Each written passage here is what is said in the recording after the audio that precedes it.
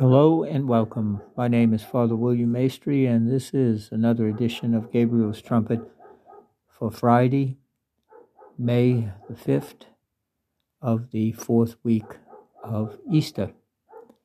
Today, of course, is a special Friday because it is the first Friday of the month of May, in which we honor the Sacred Heart of Jesus. And this morning's reading comes to us by way of the Gospel of St. John, chapter 14, verses 1 through 6. John 14, 1 through 6. And chapter 14, 15, and 16 can really be read as a kind of last will and testament of the earthly Jesus before he enters into his passion, his death, and the glorious resurrection.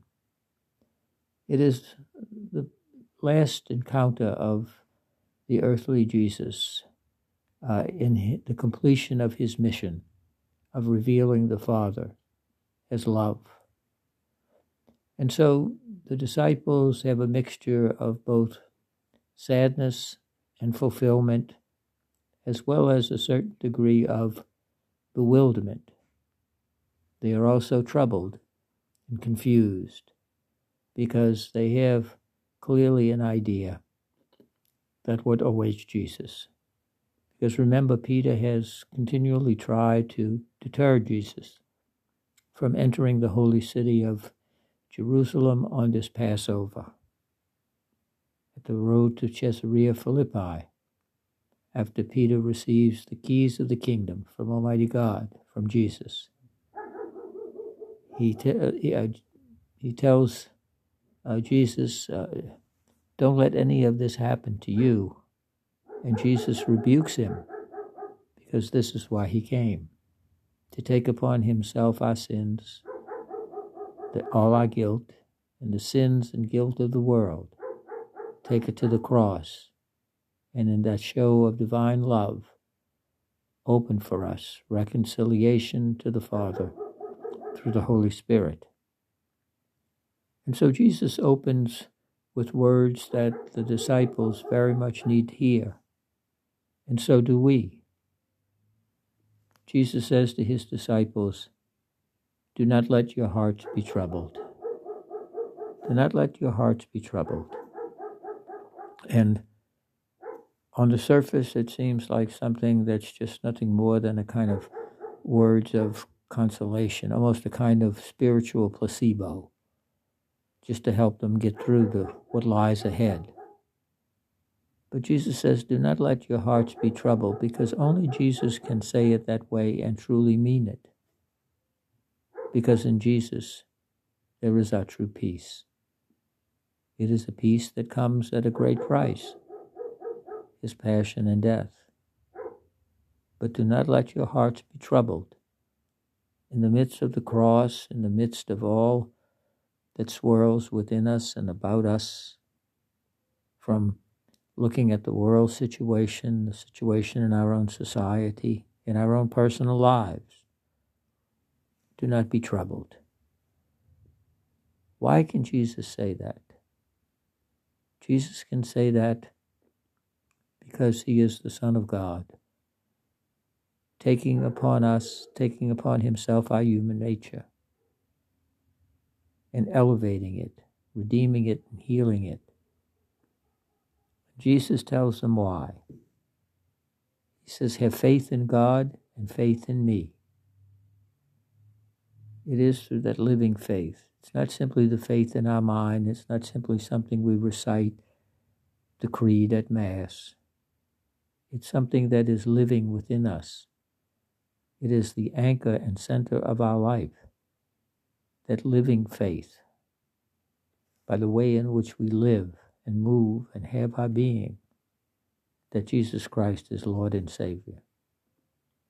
Jesus says, in my Father's house there are many dwelling places. Otherwise, how could I have told you that I am going to prepare a place for you? Jesus' death is not the end. It is the completion of his loving mission given by the Father, but it is to prepare a place that he is returning to the Father, not only for the disciples who are there with him, but all the disciples, all who follow Jesus down through the centuries, down through the millennia, into our own lives. Jesus prepares a place for us who have faith in him as God's only Son. And he says, I'm preparing a place for you that when I come back, I will take you with me, and there you will be with me. And Jesus is not simply a show of dying, that God is love, goes to the Father and forgets about it. He rises gloriously at Easter and offers us that risen, glorious life for all eternity. And he says, I am with you always. I am also, that you may also be with me, and you know the way that leads where I am going. You know the way. Thomas, once again, says, Lord, we do not know where you are going. How can we know the way? And we can imagine Jesus must have been rather frustrated at that. They've been with him for 3 years. 3 years of discipleship, apprenticeship, in following Jesus. They've heard the words, they've seen the signs. They have been in intimate relationship with Jesus. And Thomas says, we don't know where you're going. How can we know the way? And Jesus says to him, I am the way and the truth and the life. No one comes to the Father but through me. Jesus is the way. It is the way of the cross. It is the way of giving of ourselves in sacrificial love, first and foremost to God, to others who are in need. We are the vessels of that divine love revealed on Good Friday, risen and glorious on Easter Sunday. That's the discipleship that we carry. It is the way of the cross. But the cross is not the final word. The cross is the way into eternal life. And the truth that Jesus is the Son of God, who takes upon himself our sins and our guilt. He is the Savior of the world, the Savior. Jesus is the only Savior sent from the Father. And the life here on earth, as well as eternal life. All who pick up their cross daily, die to themselves, live for God, and carry God to others each day that they are granted, each day that we are granted. We follow Jesus as the way, the truth, and the life. The way of the cross, we die to ourselves. The truth, that we follow the true and only Savior, Jesus Christ. And our life on earth is a life of preparation, a life of blessedness on the way to oneness with God. So every day of our lives is meaningful and truthful when we place ourselves in the presence of God and follow Jesus. And our destiny, we arrive in life with the Father through the Holy Spirit. So let not your hearts be troubled this day.